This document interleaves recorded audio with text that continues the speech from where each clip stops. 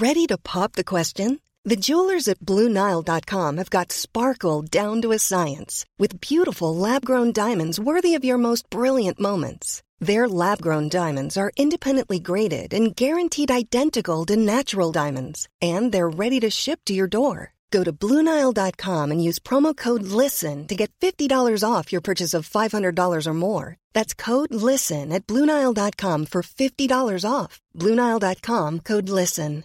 A lot can happen in 3 years, like a chatbot may be your new best friend. But what won't change? Needing health insurance. United Healthcare Tri-Term Medical Plans, underwritten by Golden Rule Insurance Company, offer flexible, budget-friendly coverage that lasts nearly 3 years in some states. Learn more at uh1.com. Hey there, it's Michelle Norris. I'm host of a podcast called Your Mama's Kitchen. When I travel, I'm usually looking for a way to find a taste of home when I'm not at home. And one of the things I love to do when I am at home is entertain. And Airbnb allows me to do that. When I was in California recently, I rented a house that had a great kitchen. And when we were sitting around the table, we were all thinking, we're in someone else's house. Someone could be in all of our homes as well. If you have a home, but you're not always at home, you have an Airbnb. Your home might be worth more than you think. Find out how much at airbnb.com/host. Quality sleep is essential. That's why the Sleep Number Smart Bed is designed for your ever-evolving sleep needs. Need a bed that's firmer or softer on either side? Helps you sleep at a comfortable temperature? Sleep Number Smart Beds let you individualize your comfort, so you sleep better together. J.D. Power ranks Sleep Number number 1 in customer satisfaction with mattresses purchased in-store. And now, save 50% on the Sleep Number Limited Edition Smart Bed for a limited time. For J.D. Power 2023 award information, visit jdpower.com/awards. Only at a Sleep Number store or sleepnumber.com. Pep pledges his heart to Palace's keeper as City drop points in this racy title race. Welcome to the Football Ramble. It's Tuesday, 15th of March. I'm Kate Mason. I'm Luke Moore. And I'm Jim Campbell.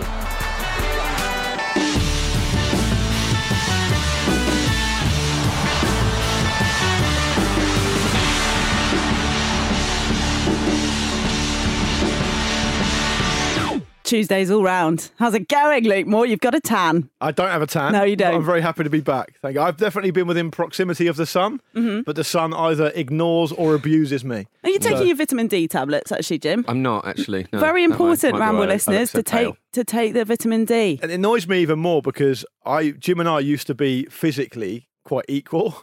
Now Jim looks great. How are you rating that? Oh, I see. Jim looks great. If you were doing yourselves out of 10. Kind of you, but I do look a bit like I live in the woods at the moment. True, but that's a good thing. It's a big look. It's a big look. I think there was a researcher once who tried to figure out how it was to live as a badger. So right. He just it was doing a study at Oxford, and he decided to live. He shouldn't be there. He decided to live like with his nose on the ground. He could only find stuff it's like not a badger. official at Oxford. That's not an official University of Oxford No, study. but they got to push the boundaries. That wasn't a scholarship. That one, was it? Exactly. Yeah. I don't know what he found out. That you can make your senses better, I think, was the outcome of that. You know, because if you've got to really focus on sniffing out what do badgers eat, don't look at me like that, Jim. I'm just fascinated by the Catherine wheel of Kate Mason non-sequiturs that we start this show with. Exactly. Today it's living as a badger. Exactly. It's what you're here for. Yeah. But you're also here for this absolutely brilliant 0-0. I love it. I love a good 0-0. Luke Moore's a purist of football. He loves a good 0-0. Palace 0, Manchester City 0.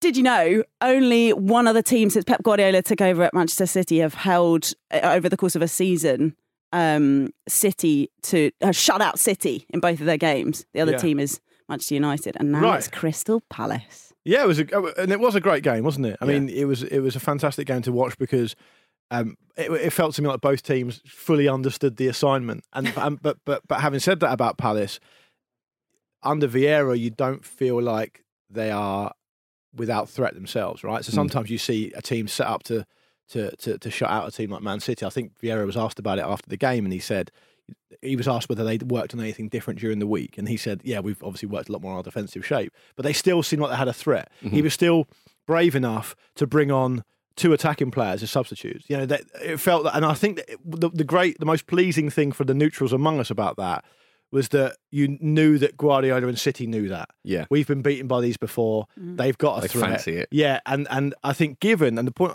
before I hand over to Jim, the point I really want to make as well, to make it absolutely clear, is Crystal Palace are a team that really have nothing more to play for in the league, right? Ooh. So they've got every reason to kind of prioritise other areas, and there are other teams, and there will be other teams between now and the end of the season who will not show anywhere near that kind of gumption that Palace showed last night because of the league position they're in. And I think it's a testament to Vieira and the coaching staff there and the players' application that they're able to perform like that. Absolutely. I mean, the league position is right, but they're in that position for a reason, right? So they're sat in 11th at the moment, as you say. No danger of them going down. So they're just sort of enjoying it, aren't they? But sometimes that can manifest itself in a more kind of less applied way. Absolutely. But they're building for the future. I think that's the difference. And that's probably your point about Vieira too. But there's a real sense of character about them. And Palace have always had that, really. But obviously, you know, when you're in the position they're in, it's a lot easier to kind of manifest that. But they just fancy it, don't they? They like bloody in noses. They don't care. They are who they are. They know who they are. They're loving it. They're enjoying it. And there's a sense of like, you're not going to get one over on them. I like that. You can't get one past me. They're always going to give you a tough game. You have to get pretty up pretty early in the morning to get one past me, is what they're saying. Yeah, absolutely. Yeah. For me, probably get up at 10:30. You'll still be fine. Yeah. Not for Palace. On which note, did you enjoy them keeping City waiting after half time? It had all the great bits you want. It had that little mind game. It had the Crystal Palace goalkeeper being confused by a really mad peanut. Like right in his face after the game. Why does he do that? Why does he do? Because he loves him. No idea he what's shut happening. out his City side. Yeah. It's like it's like he's saying to me, I've already got one, boss. I don't need another one. Stop this. And he also weirdly quite looks like a peanut. I don't need another one. No, he's saying Pep Guardiola's saying you might have snatched the title away from us, and I love that, Guaita. Is that what he was saying? I love what I mean. I imagine. Does anyone know what he was saying? No, I mean mad stuff. Because the Redmond thing, he said he was trying to tell him how great he was or something. Yeah. But that to me I'm felt sure like a he was ruse. trying to tell him how great he was. Surely, he made some incredible saves. He's like a fan, isn't he, Pep? Sometimes when he forgets himself because he just loves it so much. Yeah. It was just that again. Guaita made some good saves. He did, but it wasn't an absolute answer. They only had 4 shots on target. Yeah, but they weren't necessarily going to go down as like the greatest saves of all time or anything. But they did. They changed the game, right? After he was down on the ground. Yeah, exactly. That one was brilliant. That was great. But that's he said. You know, you got them a point there, right?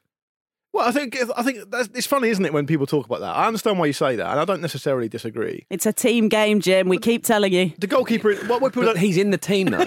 You're right. You're both right. But the point being that I'm not saying you guys have done this, but what happens a lot in the coverage of football is that it's like pundits don't understand that the goalkeeper's just got a slightly different job to everyone else, and they can't process it. Or he can use his hands, so he's either the reason they've lost a game or the reason they've not lost a game, and it obviously isn't like that. If you look at the shape Palace had the whole game, it was incredible. Whenever you look at a team without the ball playing against the Man City team, you can tell whether you can't necessarily tell, but you can tell whether they've got a good chance of doing something or not. Yeah. And Palace's shape was amazing. And it's a testament to what he's done there, Vieira, because they were a completely different team last season. Yeah. Completely different. They played completely differently, had different players, all the rest of it, different manager. And for what he's been able to achieve there, I think they've had a really, really good season. Well, look, Manchester City, though, have had 32 shots without scoring across both games against Palace this season. The other thing I liked seeing in terms of Palace having chances, Luke, was that I really enjoyed that Conor Gallagher attempt in the first minute of stoppage time. He was still absolutely going for him, and the power and the kind of focus to be still doing that at that stage in the game was, I thought, kind of representative of what Conor Gallagher has been like for Palace this season. And it's really cool hearing about the kind of conversations that Vieira and, because, you know, Makelele is part of the setup at Chelsea, keeping contact with their endless streams of loanees. Yeah. So it must be kind of incredible if you're Conor Gallagher to have like Vieira and Makelele having a chat about how incredible you are. Great environment. How you should play for Chelsea next season, where presumably he will be. I wouldn't. Who knows? I wouldn't. Oh God, yeah. We'll come on to that. I'll probably stop short of predicting anything that's happening with Chelsea at the moment. But his energy is unreal. His energy for a person of my age is quite difficult to even watch. Yeah. Because it's hurtful to see what he's putting his body through. But he's and what it shows you actually, because he said after the game how tired he was and all the rest of it. And I think he couldn't fit. He said, "I don't know where my legs are. Gone. Yeah. I can't feel my legs." And Vieira was very praising him as well. And he was obviously decisive in the game against Man City first time around too. But what that shows you, I think, is that there are a lot of really talented players, young players in the Premier League and beyond. But actually, what needs to happen for you to at this level of football, you just have to work really, really hard. It's just non-negotiable, really. Mm-hmm. Particularly in that situation, that game specifically last night, he never stopped running, and the fact that he had that chance very, very late on the game is kind of further testament to what we were saying earlier about them bringing attacking subs on, really fancying it, giving Man City something to think about. And that in its way can be a defensive tactic as well. When Barcelona under Guardiola used to keep the ball all the time, people who knew a lot more about football than me would say, well, it's a defensive tactic too, because you're basically just by probability limiting the chances the other team are going to have because they only get like 20% of the ball. And you also knacker them out because they're chasing shadows the whole game. Exactly. With this, you bring on attacking players and it almost gives you control because you say, okay, even though they're a better team than us, we've got players here that can hurt them. And they if they're across their brief and detail driven, which Guardiola obviously is, he's going to have to react to that. Yeah. So it's a way of grabbing control. You pose questions to them, right? In the way a lot of teams don't. But yeah, Gallagher, his enthusiasm is really infectious, isn't it? And I think actually he was kind of emblematic of the way Palace approached the game because he's come off talking about how he can't feel his legs, and he just looked like he'd had a brilliant time. They look like they had fun out there playing against Man City. So few teams will approach them like that because you can see, like, City start a lot of games 1-0 up, psychologically almost, and Palace twice this season just be like, nah, fuck that. Absolutely fuck that. Yeah. What a season he's had as well. First cap for England. Yeah, absolutely. Get him on the boat. He took that ball around the pitch like an estate agent showing off a cosy little Selhurst Park flat. It was great. He does look a bit like an estate agent. And he talks like one as well. Yeah. And long may it continue. Rich. Yeah. Pep says, we played to win speaking of selling Selhurst Park, we played to win the game. The stats are there in a difficult stadium with the grass not perfect, Jim. Ooh. Yeah. Yeah, well, Connor might have something to say about that. Sick burn. Yeah, it is a sick burn. Well, there's always going to be something, isn't there, with Pep? But it is a difficult stadium for an away team, and that's yeah, but a don't perfectly diss the legitimate thing. turf. I think that's weak. No, but it might even be deliberate from Palace. Teams do that, don't they? Yes. They'll adjust the pitch for. Well, don't react to it, Pep. You've been mind gamesed out by Vieira there. Yeah, exactly. Yeah. I think it's very, very difficult trying to analyse what Guardiola says because it sometimes seems just like total stream of consciousness. It also doesn't seem like it was a missed opportunity from City, does it? It's just like they did everything they could to win the game, and they just didn't happen for them. And that happened. Exactly right, Jim. And that happens in the Premier League when we talk. Because what will happen from now till the end of the season, if it goes as we expect, is people will spend all their time talking about the title race between Man City and Liverpool. And what that does, I understand why that is, but what that does is that disrespects a team such as Palace, who have had a really good season, who are very well organised and very impressive team to watch. Now, the narrative, I haven't seen the papers this morning, but the narrative will probably be they've given City a bloody nose in the title race. We understand why that is. But Palace, these teams will have a say in this. These teams aren't just going to roll over. Liverpool are now in a position where I think if they win every game for the rest of the season, they'll win the league because they play Man City, right? The other teams who they're playing will have something to say about that. They just will. And Liverpool play Man United after they play Arsenal, don't they? So there's two big games. There's a lot to be said yet. The point being, Arsenal are in great form. Man United aren't brilliant, but they always have this kind of feeling about them, even now, that they can do something in a Man City game or a Liverpool game or whatever. So and those games are by their nature a little bit unpredictable because of the emotion involved, right? So there's a lot of twists and turns yet, Kate. Yeah. That's all I'm saying. Yeah, keep it twisty and turny. Yeah, great stuff from Palace and Tyrant Mitchell as well. Michael Olise, some of these players just looking really sharp. Did Kyle Walker look a tiny bit, maybe he was made to look a tiny bit slow, a tiny bit off the pace?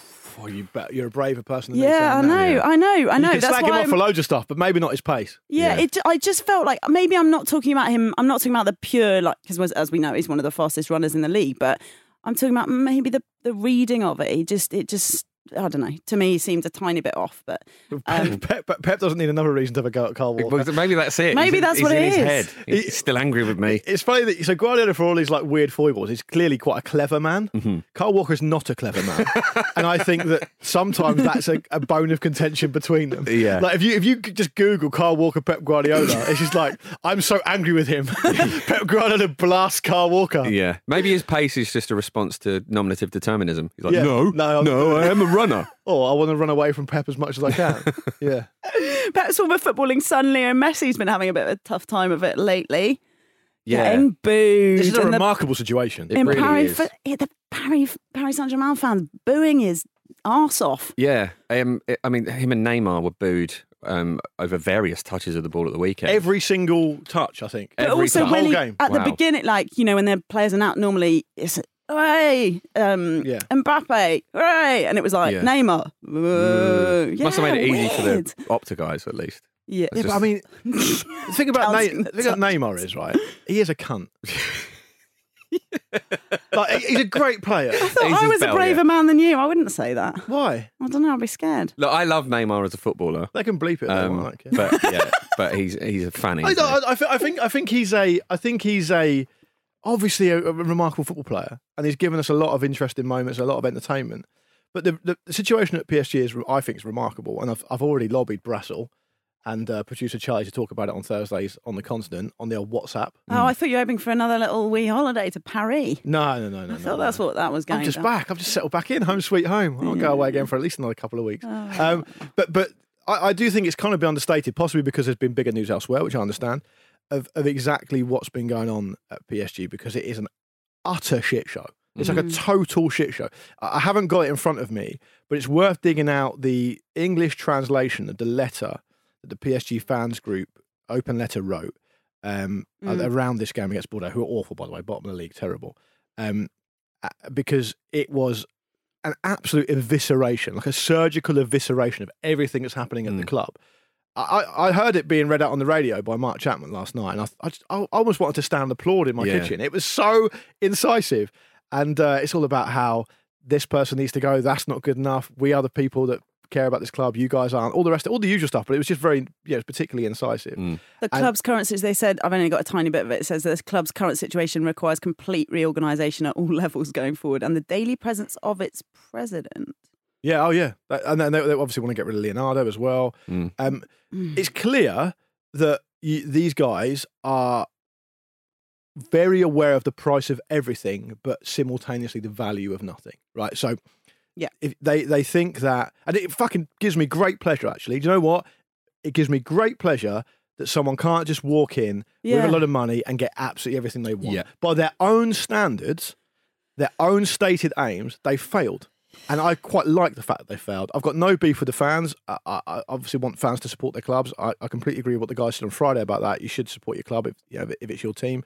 But they have been under the impression they can just do whatever they want, and it hasn't worked for them. They said that, again, the Ultras, they say that Nasser Khalifi, who is the president, right, he deserves credit and he's overseen the PSG's dominance of French football, blah, blah, blah, 7 league titles since 2011 when he joined.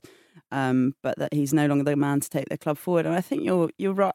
I know what you're saying, Luke, because it feels a little bit smug to talk about it. But you're right. Like, this is a kind of purchasing talismans, purchasing people that are famous and that are, the pinnacle of football, and then just sort of expecting someone like Pochettino as the boss to just organise that. I mean, that's been going on for a fuck of a long time. Look at what happened with Cavani having to just do whatever the fuck because Neymar was in suddenly, and the way that people were just expected to accommodate not to a team, but just to some like lovely pinnacle style purchases. Yeah, absolutely. And one of the lines, if you will, in the statement put out by the PSG fans said words to the effect of, it essentially feels like the season only starts for you in February. Yeah. And it just completely devalued the domestic competitions. Now, this is criticism that fans of other clubs have had of PSG. And it's a reminder that this is an institution that has fans that were there a long time before all this. Yeah. But because they weren't exactly the hugest name, it's not like they'd never achieved anything, but they weren't the name they are now, obviously. It is tempting it's very easy to forget that's come at a cost. If it's boring for us as well, the soul has been ripped out of that club but through them winning everything domestically. No, but it's also the big, you're right, but over and above that, it's also the feeling, I think, that they are a marketing force, a brand-led kind of social media operation, like a project. Yeah. Which is true of clubs from obviously Manchester United all the way down. It's been a criticism of Manchester United, but it's notable, I think, that in that letter they included something about the different colours of all the strips. Right. How can we be a unified club that we can be proud of when our strips change colour every 5 minutes, kind of thing? It was that kind of thing. But, why is it? It's good for them, isn't it, to have Neymar advertising Qatar National Bank? I mean, this is just part of the flows and... But it's at its heart, it speaks to the fact that football will always be a team game, right? So if you talk about the stuff off the pitch, which we just have done there, you talk about the stuff on the pitch, they're less than the sum of their parts because they haven't put any thought into what they're going to do for it as a team, because it's taken them no respect or no earning to get there. Like they haven't been through the processes of building something over time, necessity being the mother of invention. And it shows. It shows that the reason they don't treat it with any respect is because they've got no respect for it. They don't have to have any respect for it because they're richer than God. So, and that comes with its own problems. And we should be proud and pleased that the world still can exist on that level, because otherwise the bastards will win. And that's not what we want, because it's not right. So we should say thank you to Nasser Al-Khelaifi for backing our theory of humanity. I would say pride before. Thanks, mate. I would say pride before a fall. I can't call him mate, actually. I'll probably get me shut down. We'll get letters. Paolo Di Canio says, I prefer a soulless human to an emotionless extraterrestrial. Messi showed the limitations of his personality. He's talking about Messi there, not Nasser. Of course he can be whistled. Thousands of followers waited for him, dreamed for him, but his behaviour has not been correct. Neymar's even worse. He hasn't done anything special. And last month he said he wanted to go to MLS to have 3 months of vacation. And that last criticism in particular is so fair, isn't it? I mean, he's not even hiding the fact that he's just sort of coasting. It's phenomenal, really. And there's a sense of, I know the situations at PSG and Chelsea are completely different for completely different reasons, but it feels like there is this groundswell now of people being fed up with this sort of stuff. And it's like the kind of new money clubs are sort of, or the model of that is maybe buckling under its own just obscenity, really. Yeah. And when was the last time you saw Lionel Messi score 2 goals in 1,400 minutes of football? Yeah. It's phenomenal, isn't it? He just looks so ordinary. Yeah. I wonder if, like, is part of that because he doesn't really want to be there? And the situations of that had a really detrimental effect on his psyche, or is it just that age has caught up with him? It's weird and sad to see. Or is he a fraud? He could be a fraud, actually. There's a lot of that about. If he shaves his head, he's in big trouble, because Jim Campbell's going to call out bold fraud. Absolutely. Bowl cut fraud, that's what he is, At least Paul Pogba's admitted it. Yeah, exactly. I mean, Martinez, he's a fraud. It's strange in the context of what, for example, what Emi Martinez said this week, that the Argentina kit man has to take 650 guys Messi shirts on 2-game international duty for the staff players, etc., who want one. Players? It's an incredible... Players, yeah, of course, everyone wants a Messi shirt. It's an incredible... Because nobody is Messi, except right now when Messi's a bit shit. It's a brilliant insight into just the level of which Messi is as a personality and as what he's achieved in the game. That is incredible. 650 shirts for people in a 2-game international break. It's genuinely deified, really. Yeah, yeah, exactly. But can he press? He doesn't want it. He can. He won't. We'll come back to all this. I don't think this thread of chat is quite finished for today's ramble, but let's get to a quick break.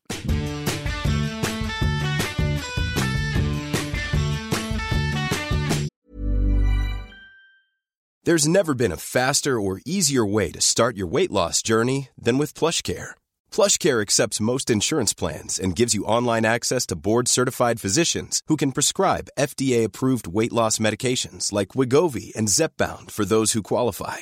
Take charge of your health and speak with a board-certified physician about a weight loss plan that's right for you. Get started today at plushcare.com/weight-loss. That's plushcare.com/weight-loss. plushcare.com/weight-loss.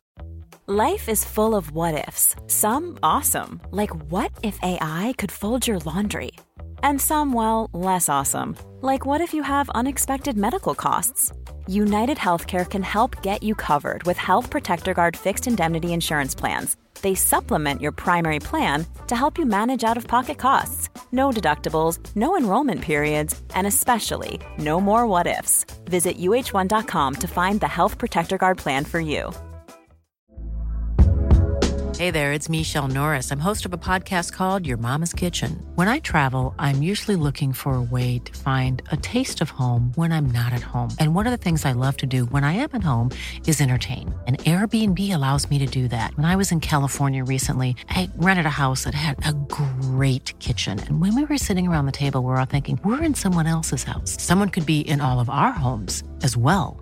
If you have a home, but you're not always at home, you have an Airbnb.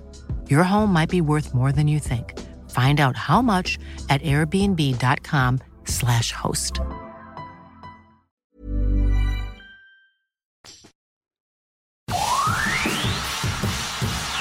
to run and does. Can he play a colleague through? It's Jacob Murphy released. Murphy one-on-one. Jacob Murphy to win it. Just put it in the net. God, that feels like a long time ago, Yeah, doesn't it does, yeah. Just put it in the net. Welcome back to the Football Ramble. It's me, Luke, and Jim in your ears today. And now we've got some emails.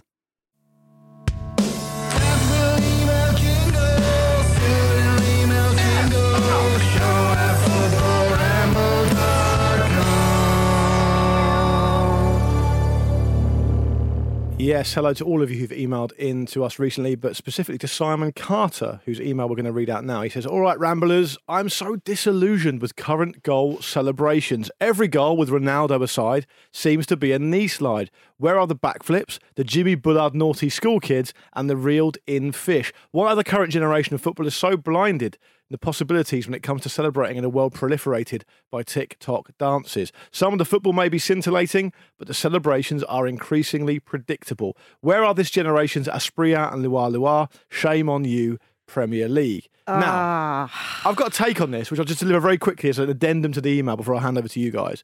I like celebrations that are a bit different and interesting and, most importantly, passion-fueled, but I don't like the overwrought kind of pre-planned ones too much because I think it's a little bit kind of affected. Did you not like old, Jesse Lingard getting the band back together? Were you not into that? Was that a bit modern for you? Was that for England? No, it's West Ham. West Ham, of course. It's a West Ham, yeah. Yeah, that was quite I can't fun. fully remember it. It was, they all had their own jobs in a band. They clearly planned it, haven't they? But it's a that's on the very limit for me. Because that would have taken quite a lot of practicalities. The thing is, I think that one's okay because Lingard has a sort of personality where it's like, it's just funny that he's planned it. Also, you are doing his little branded hand celebration. I saw a bloke with a J-Ling's cap on the tube once. I'm doing your one, Luke. There's a guy, Wu-Tang? It's a Wu-Tang. Nice. He makes a good point, though. The TikTok thing is interesting because this sort of thing has never been more prevalent in society, and yet footballers are shying away from it. But do you not... do you understand my point about it gets to a certain point where you think that's instinctive, passion, quite funny? If it's something that's reacting to something that's happened very recently, in the game or whatever, I think that's cool. And I also think that the best pre-planned one for me was Wayne Rooney getting knocked out after the Phil Parsley thing. That was good. That was pre-planned, but it's quite funny. Did you hate the microphone, Antonio one then? Oh, okay, sorry, hang on. Sorry. No, I was just going to say, did you hate the Mikel Antonio one where he had a dirty dance thing? Well, he started to make... No, that was good because it was instinctive. But he had to have his own thing of himself I thought he just saw it and he picked it up. No, I think he brought it. He almost turned it into his own personal brand for a while because he had the Homer Simpson one as well. Yeah. He did loads of different ones. I'm conflicted on it, as you can obviously hear. The best one he did was when he scored a goal and then drove into a fan's front garden dressed as a snowman. They really, really went above and beyond the goal. Yeah. On Christmas Day, by the way. Christmas Day. I'm pretty sure Mikel Antonio brought that specifically because I think he had it tucked down the side. So I think that undermines it in your kind of criterion. Absolutely fair. I like a very simple goal celebration personally. Like I really like the Harry Kane one where he's just what a surprise! Yeah. Fucking grow up. Absolutely. Never going to fucking talk to you. Utterly gormless. Harry scored a goal. Great. No, I like it. Just some sort of simple move. Just well, Alan Shearer. One every and time. done. One and done. Exactly. I don't know about that. I guess when you score as many goals as those two, you get knackered. You've got to be celebrating. economical with it, right? Think about it. Yeah, the minutes you've spent celebrating, you could be using them on something else. Harry Kane. Don't forget, guys. Before we get to the next one, get your dilemmas or questions in. It's Pep Talks tomorrow on the show. It's show@footballramble.com or tweet us at Football Ramble now. We're going to talk about Chelsea, and we wanted to start off with this email from Alex Whitty. Thanks for sending this in, Alex. He says, or she says, you say, I've been a Chelsea fan for 30 years. I have celebrated and been delighted by our success during the Roman Abramovich era. But what is happening in Ukraine is horrifying, and Abramovich is guilty by his close association with Putin. I feel anxious and shocked at the very real threat to my club's existence, but this is nothing in comparison with what the people of Ukraine are experiencing now. There's more at stake here than football. It saddens me that there are Chelsea fans chanting Abramovich's name and claiming there's a witch hunt. It's also sad to hear fans of other clubs with questionable owners and dubious commercial interests taking delight in our situation. This has nothing to do with support for the people of Ukraine and everything to do with football tribalism and self-interest. Football has become commoditised and politicised to such an extreme, it's almost impossible to follow the club you love without questioning your morals and values and attacking fans of other clubs as a way of defending your own. It is ugly and totally against the spirit and principles of sport. Fan passion and rivalry is an integral part of the experience, but it should be about what happens on the pitch, not off it. And in the current context, rivalry shouldn't feature at all. As Thomas Tuchel, who has exhibited exemplary leadership, said, now is not the time for sending other messages. All fans of all clubs should be uniting behind Ukraine. When this is over, I hope we can also unite to force through the reforms badly needed across sport, business and politics to prevent this ever happening again. This is a wake-up call that surely cannot go unanswered. Alex, cheers for sending that in. We wanted to include it and we're going to go on, obviously, here and talk more about the situation at Chelsea at this particular moment in time, because, of course, it's changing all the time and we're trying to keep across everything that's happening. But we really wanted to really identify, Jim, the fact that, yeah, there's clearly Chelsea fans who are having a perfectly, are aligned with lots of other football fans in feeling unhappy and distressed by what's happening, not just from a tribal perspective. Yeah, absolutely. And I think there's a lot of points raised in that email that are very interesting and worth coming back to.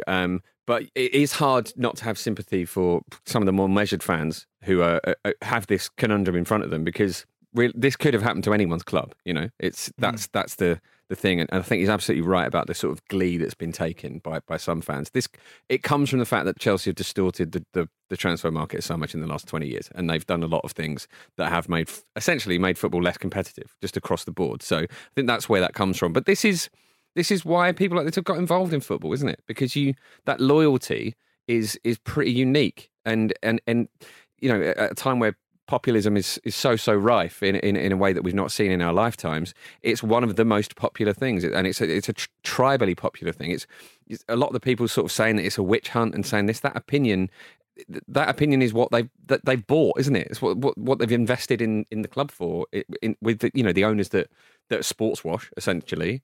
Because fans, this is all part of that process, part of that cycle. Because if fans feel like that, then they don't have to engage, or if that's what they say, then they don't have to engage with the broader issues. Yeah. Well, absolutely. And also, there's a lot of whataboutery going around, isn't there, as well? Like, oh, your club does this, your club does that. It's like this situation is far, far more serious than the sort of tribalism here. And also, Chelsea aren't going to go out of business, are they? It's going to be difficult for them for a bit. Things will be different for sure, but I don't think there is a true existential threat to the club. I think it's important to include that email as an opinion of a reasonable fan, because as ever, the most vocal elements of the Chelsea fan community have been the things that the media pick up on. So that it'll be interview an idiot outside the ground, pick up on the fact that some fans are cheering Roman Abramovich's name. That football fans of a certain stripe have got a terrible reputation and a terrible history for that.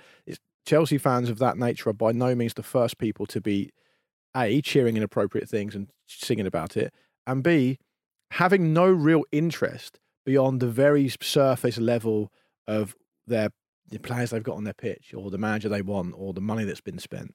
And that's kind of why that stuff happens. It's good to hear from reasonable, thoughtful football fans, because we want to make shows for them as well, right? So predominantly for them, probably. Predominantly for them, of course, exactly. And the reason I mentioned the money thing is because the money thing is at the heart of this. And when Roman Abramovich came into Chelsea, he completely changed English football forever, right? It was, back in whenever it was, 2005. It can't be forgotten that this is about more than just Chelsea, because it's about how English football and the landscape of it changed when Abramovich came in. Now, of course, that was waved through by the powers that be at the time. Many people, this is before the ramble started, but many people I remember were very critical of it, understood exactly where the money came from, understood that it was essentially dirty money. And there's been a rewriting of that, hasn't there? There's been a lot of people saying, oh, no one complained at the time. That's not true at all. And again, that will be partly because Abramovich would have been welcomed to a certain level by not speaking much and not removing any doubt of the type of person he is, which I think was probably quite clever by him. he's kind of been seen as part of the furniture, right? Now, the tipping point came a few weeks ago. We know all about that. The guys talked about it last week in my absence and all that kind of stuff, so I don't need to go over that again. But for whatever reason, the tipping point came, and now it's no longer acceptable. Now, I don't think it should have been acceptable from the start, and I don't think anyone on the Ramble at least would have said anything different. Agreed. And it's a moment now, isn't it, Luke? You know, the fact that this is being talked about has nothing to do with a witch hunt. This is almost like a moment for this to happen. It's an absolute tragedy that the moment has been a bloody unprovoked war in your neighbouring country. But if it's almost like this thing about the news cycle, the news cycle doesn't care about blah, blah, blah. The point is, you're right, but there are reasons why there is a focus right now on this, and people should take advantage of it. Yeah, I think ultimately, you alluded to it there, but it should go without saying, but if it doesn't, our first and foremost thought should be with the people who are being invaded, the people who are oppressed, and the people who are a victim of this awful thing that's happening in Ukraine. And there should be no doubt about that. But if we're going to stick to talking about football, at least ostensibly, the reason I want to mention the money point is because I don't think it's been mentioned enough that the whole point of this is because the Premier League has an obsession with money, from players to ownership to media to fans to everyone, right? And it's been waved through because people have been prepared to turn a blind eye about where the money's come from. Now, there are many successful, wealthy people in the world who I'm sure have made their money in perfectly legitimate ways and done great for themselves, and good luck to them. I have no problem with that. I'm not one of these people who says, if you're really, really wealthy, that is by its definition corrupt. I don't agree with that. But there are many people out there, of which many are prevalent in football at the moment, who've got their money through ill-gotten means. And it's no longer now acceptable for the football community to kind of wave that through for whatever reason. And I do applaud, for example, the stuff that Gary Neville and Jamie Carragher said on Monday Night Football last night. They were very honest, very frank, and I thought they called it right. But they're working for fucking Sky Sports, right? And Sky Sports have developed an obsession with money in our game for years and years and years, to the point where they've literally had totalisers in transfer windows to glorify and celebrate the amount of money that's been spent without a single thought from where that money's come from. And that has been acceptable, and not only acceptable, but encouraged by everyone in the game pretty much. And now all of a sudden, we've been dancing with this devil for so long, and now the music stopped. I'm sorry, Chelsea fans, if you don't like it, you're going to have to accept it, because you didn't care about it when it first came along, and now it's ended. You've had a lovely old time, but it's over now. And I hope this is a tipping point, and I'll be perfectly honest, I don't want Chelsea to go out of business. I'd like them to, they're a proud historic club, and they deserve what they deserve, and the fans deserve to have a club to support. But I hope this is a tipping point, and I hope as soon as this is sorted out, I hope the attention goes immediately to Saudi Arabia and Newcastle United, because Saudi Arabia have been guilty of many, many things, not just those executions, which are horrific over the weekend, but they've been involved for 7 years in a war in Yemen, which has not been covered for whatever reason as much as this Ukraine war. But that should be the next attention. And we should be very, very, I'm sorry to rant on about this, but very quickly, we should be very realistic in what we expect, though, because today, as we record this, our Prime Minister is going to Saudi Arabia to try and increase diplomatic relations, so we're less reliant on Russian oil, apparently.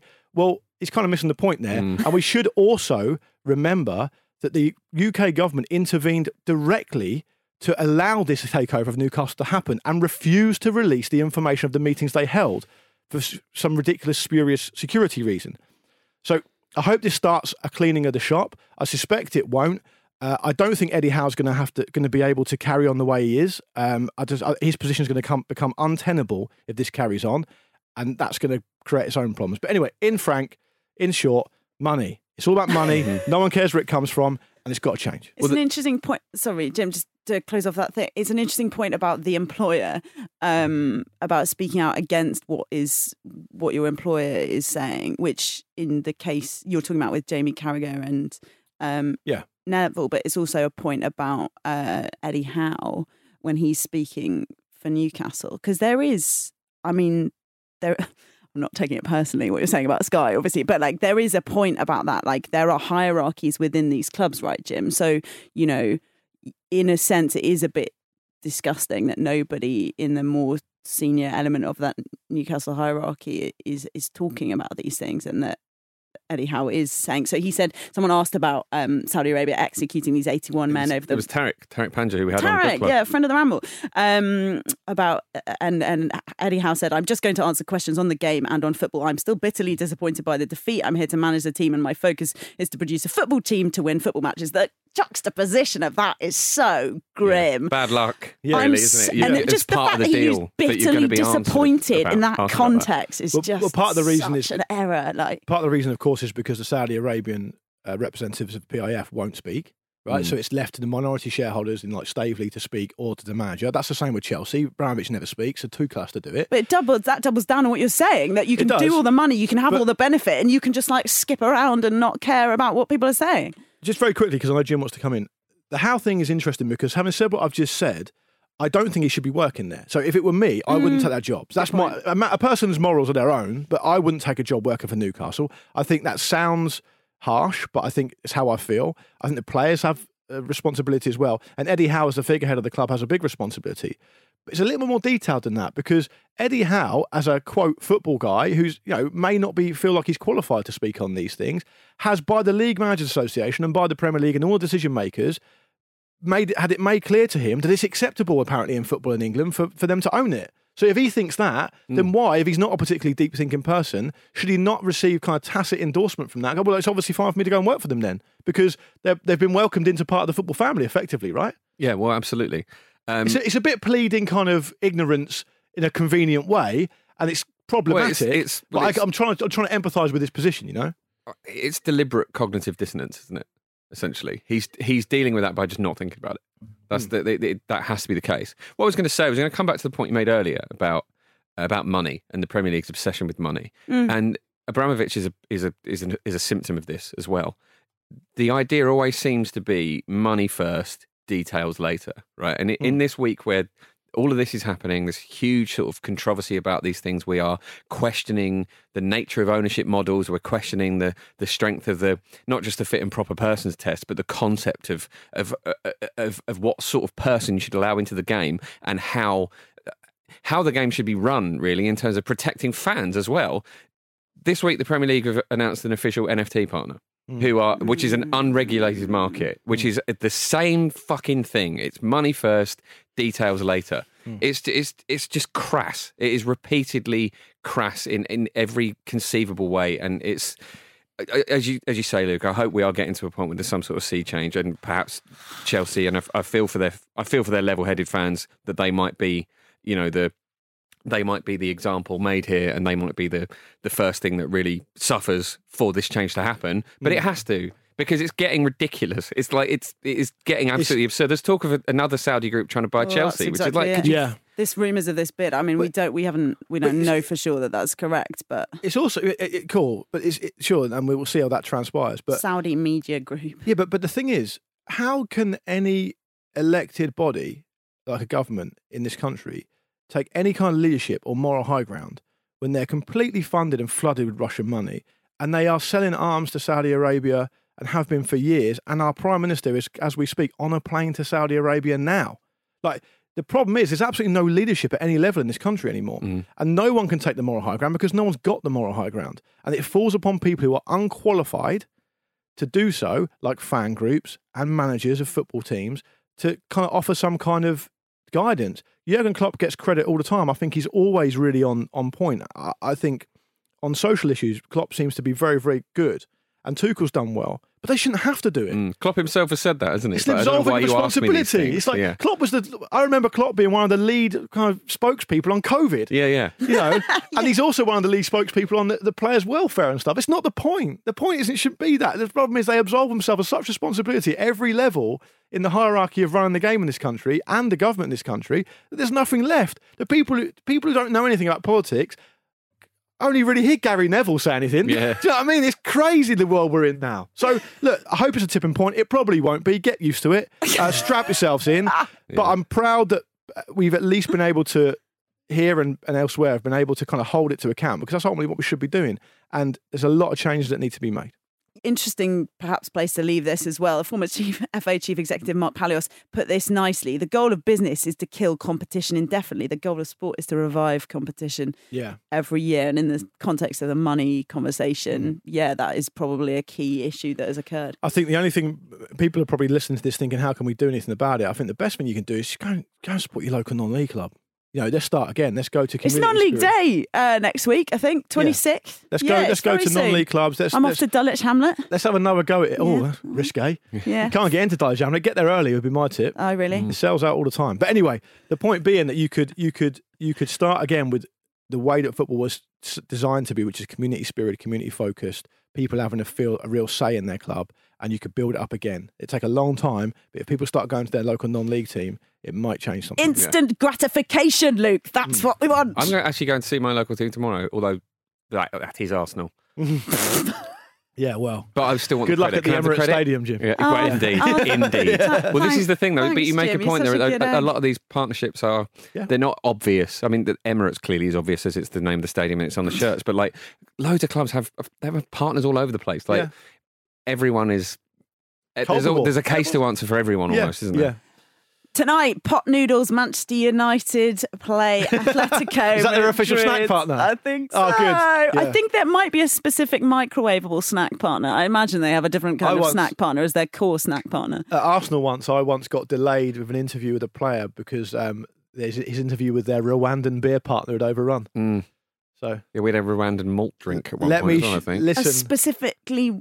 Right, so there's one in Rwanda, there'll be one in South Africa. There's one. All I'll say to our listeners is stay listening to the Football Ramble and find out how true the rabbit hole deeply goes. It truly, truly goes a long, long way. Wow. Anyway, carry on. Can we have an Amarula partner? You set me off with your the pot Ramble. noodle. I love a bit of that stuff. It's 1-1. Ralph Rangnick says he's not worried about Cristiano Ronaldo's ability to recover in time. It's been 3 days since he scored that hat-trick against Spurs. He's 37. Former teammate of Harry Maguire, Hamid Al-Mohammadi, has been digging him out as well. He doesn't need it. Does he, Jim? He just doesn't need any more people this is digging fascinating, him. Isn't it? Yeah. Is the whole world just bullying Harry Maguire? It's very weird. I want to know what it is about Harry Maguire's character which means that people feel like they can just get stuck in. Yeah. Sorry, England's slabhead. Yeah, but the thing is, he's made captain of Man United or whatever, and people just don't seem to have any respect for him. Mad. And I'm not saying it's his fault. I actually feel quite sorry for him because he's having quite a bad... Oh, great, that's what you want. A leader that everyone feels sorry for. Yeah, well, exactly. He's having quite a bad season. Man United are having by their own standards, a kind of problematic time. It's not all Harry Maguire's fault. Roy Keane gets stuck into... Oh my God, this is the lamest thing I've ever heard. Roy Keane, you on about on Sky? On about the gloves? Yeah.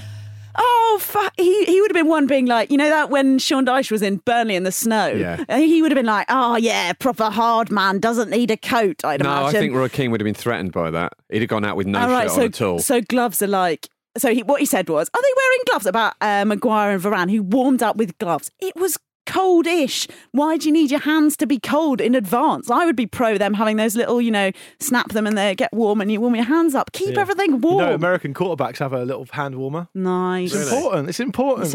It's soft though, the Americans. Yeah. Incremental marginal gains. American football players famously soft. Yeah. Anyway, he says, are they wearing gloves? Is that what I'm seeing? Am I seeing things? That's a great message. Yeah, two big, strong centre-halves. I don't mind full-backs wearing gloves, but not your two centre-halves. What an absolutely insane thing to say. Roy Keane, come here. Allow me. I'm going to take him on. Allow me to... Yeah? Take your gloves off there.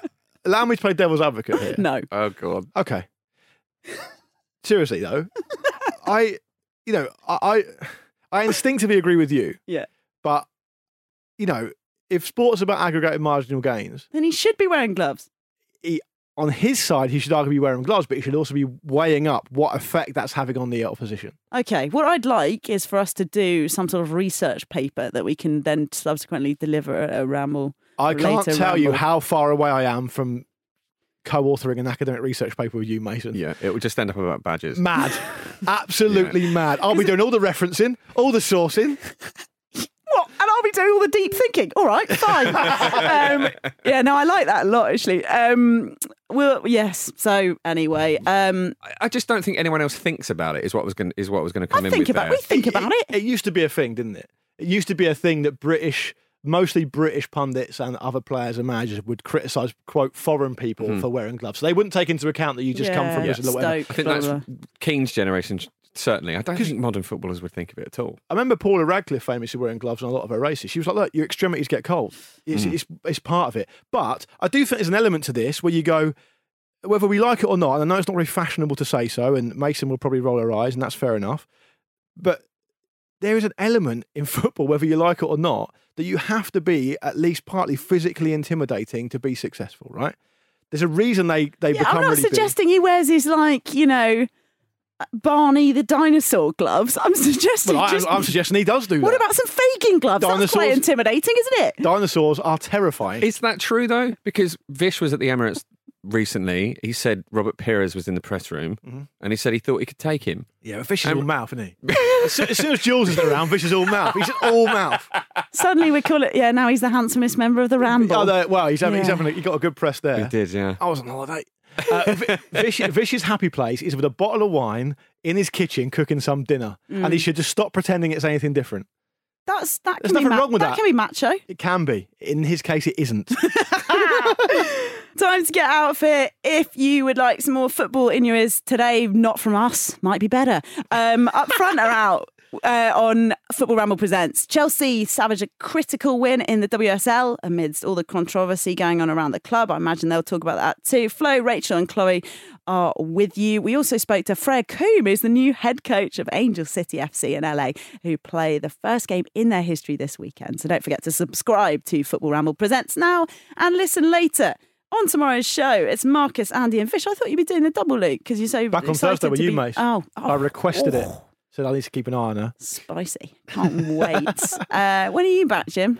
Thursday as well, I believe. Oh, wow. Wow. Gang's all back together. More of this? Yeah. More of this, people. We can do Spurs then. Yeah, okay, yeah. I promise you, listening, I'll get stuck into Spurs. Well, we can hardly wait. Oh, I'm on Friday, apparently, anyway. Exactly how much have you got on? Not enough for this to be an issue. Yeah, exactly. The Shackett gang will be back with you at some point later this week. We hope you will join us. Thanks for listening to today's Football Ramble, part of the Acast Creator Network.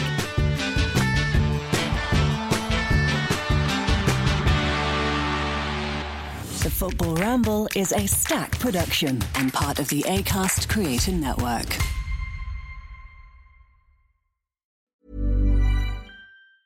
Hey, folks, I'm Mark Maron from the WTF Podcast, and this episode is brought to you by Kleenex Ultra Soft Tissues, your ally to help tackle your allergy symptoms this season. I love the change of seasons, but nobody loves pollen and all those other things floating in the air that make you sneeze during this nice weather. Kleenex Ultra Soft Tissues are hypoallergenic and allergist approved, so fight back against watery eyes and runny noses without worrying about irritating your skin. For this allergy season, grab Kleenex and face allergies head on.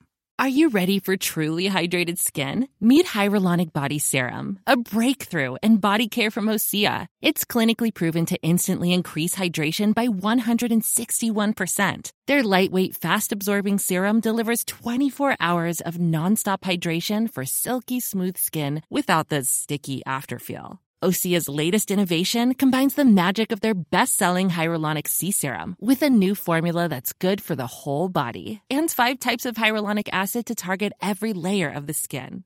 Osea is a women-founded, women-led brand that's been crafting seaweed-powered products for nearly 30 years. The best part? Everything Osea makes is clean, vegan, cruelty-free, and climate-neutral certified, so you never have to choose between your values and your best skin. Treat your skin to clean, vegan skincare from Osea. Get 10% off your first order site-wide with code SUMMER at OseaMalibu.com. That's OSEAMalibu.com, code SUMMER.